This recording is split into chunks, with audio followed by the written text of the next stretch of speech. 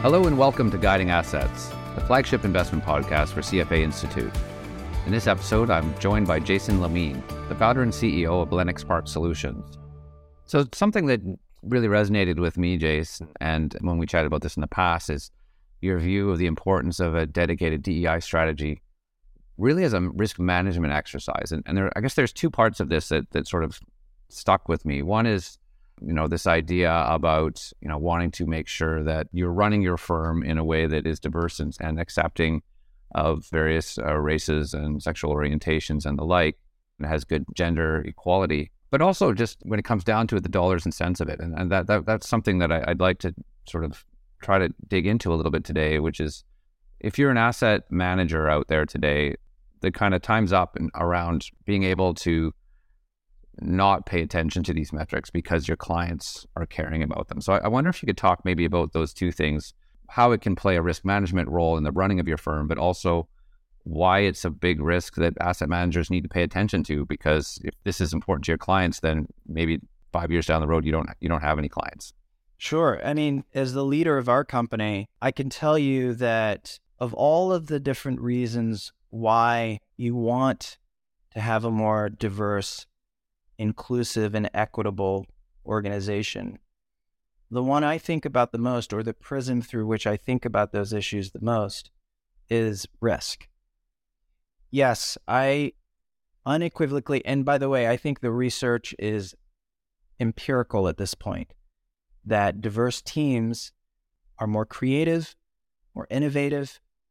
They solve the problems, that are complex, which is what we have in front of us today.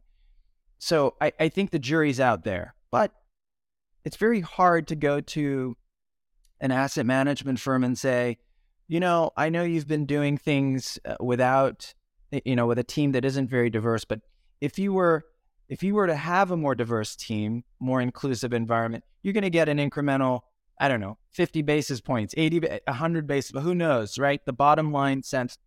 And that's hard to sort of engender, a real cultural change around those. I mean, I'm sort of reaching there because I don't know why an organization wouldn't do it. But what we do know, Mike, is that the jury's been out on that for decades. We've known that. The research has been very clear for decades. Diverse teams outperform. So, and yet we've not had any adoption. The other lens that is often looked at, of course I pay attention to, is the social aspect. Is it the right thing to do? Does every individual have the right to participate fairly, equitably in an industry, at a company? Do they have the right to have a fair shot at the same levels of success? And we know that that's not been the case. I happen to believe that they should. So of course I think about that at our firm. But the one that I spend the majority of my time thinking through is what's at stake for our company and our investors and our clients and our employees if we don't create an inclusive culture here at Lennox Park. If I can't go out and access the best talent over the next decade, what does that mean for my company? And I don't think I can access the best talent. I don't think I will be able to attract cisgender white males, straight males at our company if we don't create an environment that's inclusive for the intersectionality of the LGBTQ community and disability and veteran status and immigrant status. So there are all of these things that are making this more relevant for everyone. So that's really, it is top of mind for the allocators that we come into contact with. One of our clients, a major foundation, in a conversation I was having with the chief investment officer, he asked the question, is it unreasonable for us to have a minimum requirement for some level of diversity at an organization? If we have credible metrics that tell us, not just in absolute terms, how diverse your organization is, but also in relative terms, relative to your asset class, how diverse your organization is.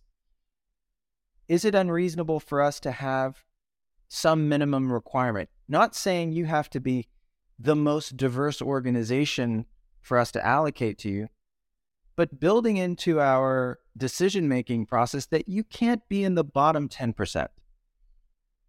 And the truth is, Mike, I don't think it's unreasonable. I don't think that, when we look at what the data is now pointing to, if you are in the bottom 10% of your asset class, of your region, if 90% of your peers are more inclusive than you are, do you present certain risks that we're no longer willing to underwrite by investing in your organization? Is it reasonable to assume that if there are discrimination suits, they're likely to happen at your firm and not the other, the other firms? Is it unreasonable for us to assume that if there are harassment suits that happen, they're going to happen at your firm instead of a firm that has women on its leadership team? So there is now this sense of, well, the data tells us that those types of risks, and I want to be careful about, any sort of causality here, but what the data is starting to point to, Mike, is that those types of risks, discrimination, harassment, they tend to happen when there is a disparity between how diverse the workforce is and diverse the leadership team that's meant to govern that workforce and set policies for that workforce, and really has an outsized influence in creating what the culture is for that workforce. It's not unreasonable to assume that if you have more women on your leadership team, you're going to have an FMLA policy that is reflective of what a workforce wants and needs now.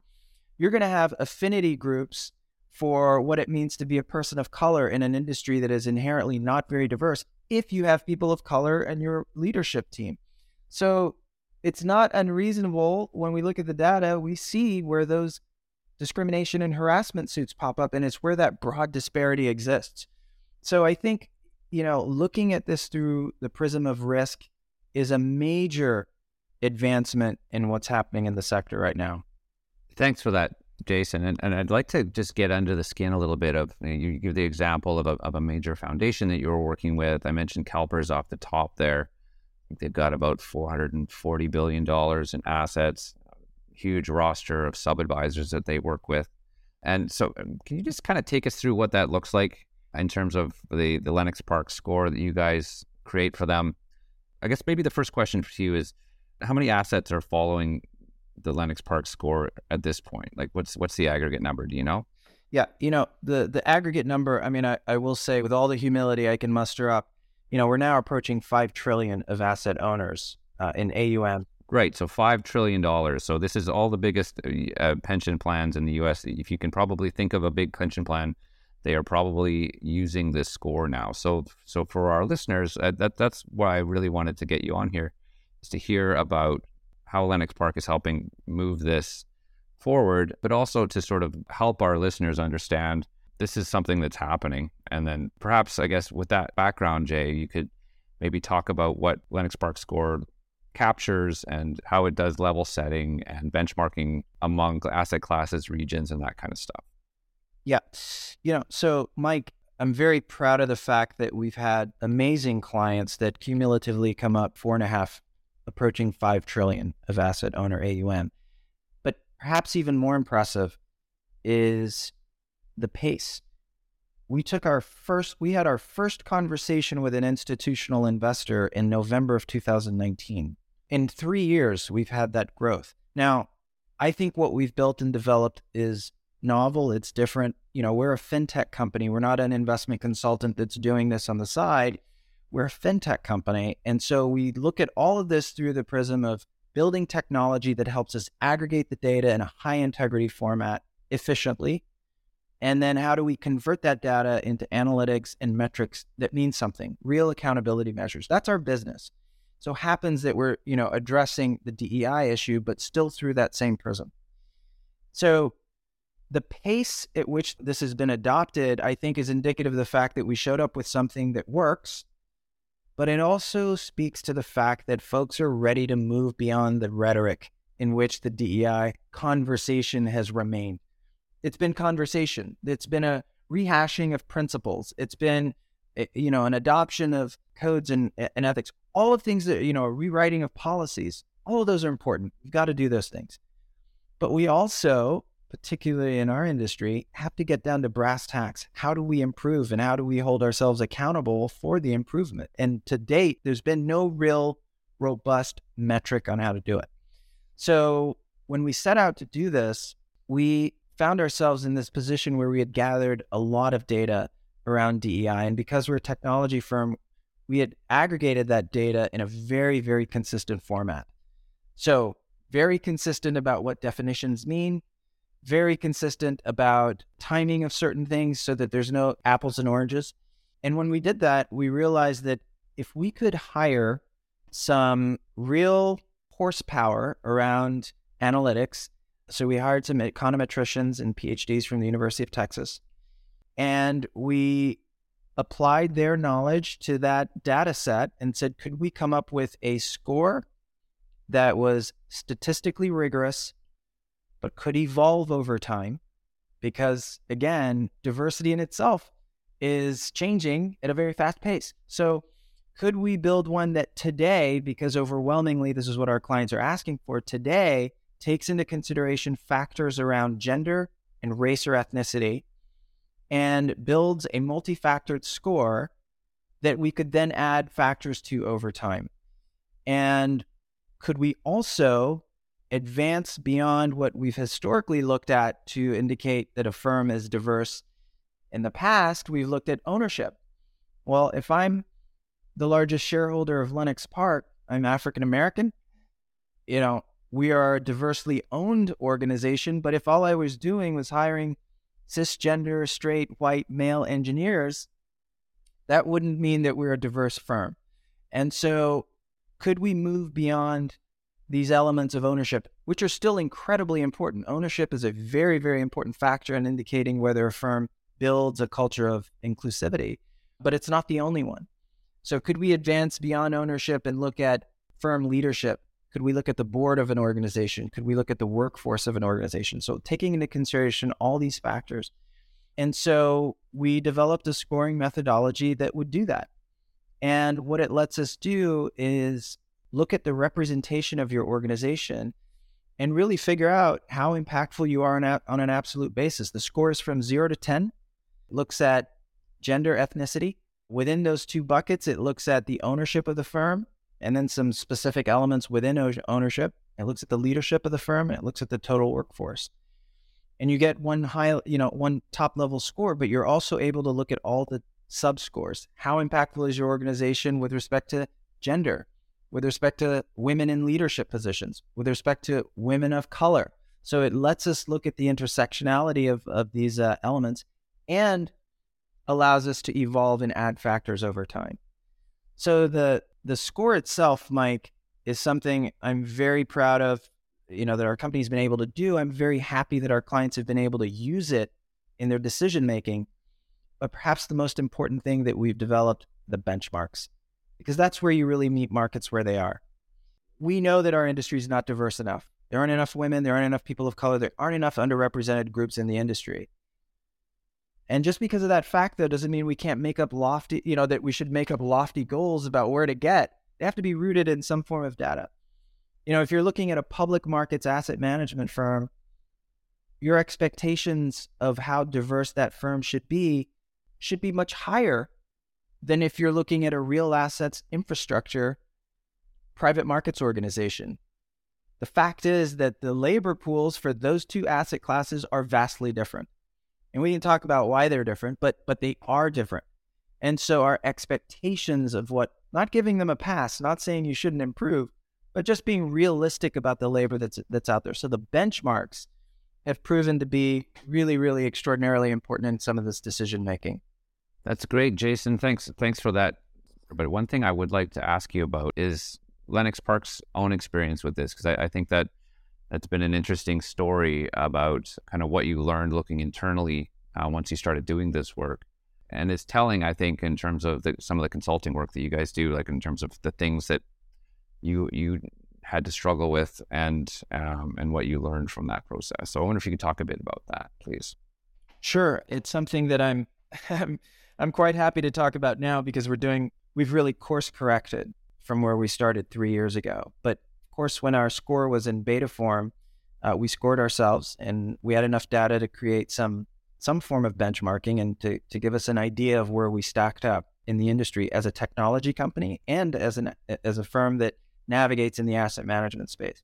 And so I've always, my network is very diverse. When I started Lennox Park, I built a board that was ethnically very diverse, and we, as a workforce at Lennox Park, we've got a very ethnically diverse team, always have. We struggled with gender. We were able to hire women. We were not able to retain them as well as we were able to retain men. And, this is something, Mike, that I knew was a challenge at our company. But I think what happens is when we make diversity this sort of monolithic umbrella issue, there are lots of convenient places to either hide or the issue becomes so broad that it doesn't really mean a whole lot. And so I was sort of walking around thinking that we are a diverse firm. We are, just look around at all the people of color. And yet we were performing in the bottom quartile in every category with respect to gender impact. That means when I looked at technology companies that had offices in Austin, Texas, we were in the bottom quartile. It means at least 75% of technology firms that were based in Austin, Texas were more gender inclusive than we were. And we were in the bottom quartile in every category. New York City, firms our size, firms our age, the asset class. So what that meant is that I had to stop looking externally and pointing at the pipeline, which is what we conveniently do in our industry, and say, well, there just aren't enough female engineers. There aren't enough women in our business. And I'd say, well, that may be true, but that can be true and I could still be leading the pack. And we were, in fact, in the bottom. And so it caused me specifically at our organization, it became the single most important thing that I focused on for 2 years. Top priority. How do we create more gender inclusion at our organization? And because, as I mentioned, I look at this through the prism of risk, I kept thinking, what's at stake if we don't have an environment that's inclusive for women? So we did the hard work, and without taking you through all of it, because it is hard, long work, we added a woman to our board. The third most senior person at Lennox Park today is a woman of color as our chief operating officer. We changed the way that we write our job descriptions dramatically. We completely deconstructed. We threw out the old way of doing it because we were unintentionally excluding women by not marrying what the research has told us about how men and women approach job selection. We were writing a wish list, 20 bullet points on what we wanted from our engineers. And what the research tells us, Mike, and it is empirical, women will look at 20 objectives or requirements of a job and can do 18 of them, but not 2, and they won't apply. Men can do 13 and not 7, and they'll apply and figure out that they'll make it by the time it really matters. That's what the research tells us. And so when we were, I don't want to use the word lazy in sort of a pejorative way, but we were coming up with this list of 20 things that we thought we needed, and it was very easy to come up with that list.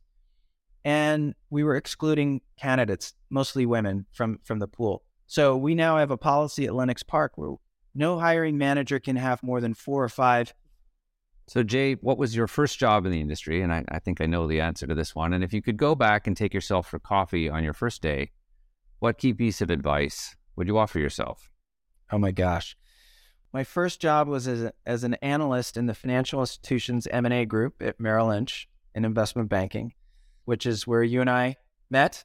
And if I could take myself for a coffee, gosh, I think, and you only sort of appreciate and realize this later, eventually there is a reconciliation of good, kind, smart people eventually do the types of things that you want to be around.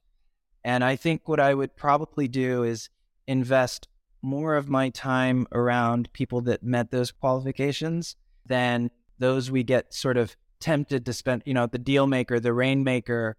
And you learn a lot of things from, people that are exceptionally good at making good deals. But now having been in the industry for almost 3 decades, it turns out that great people that are kind, smart, and have a solid moral compass end up doing the things that you want to be around. So I'd probably invest more time in those people.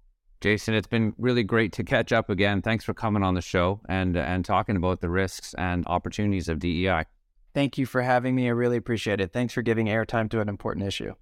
I'm Mike Wahlberg, and this has been Guiding Assets.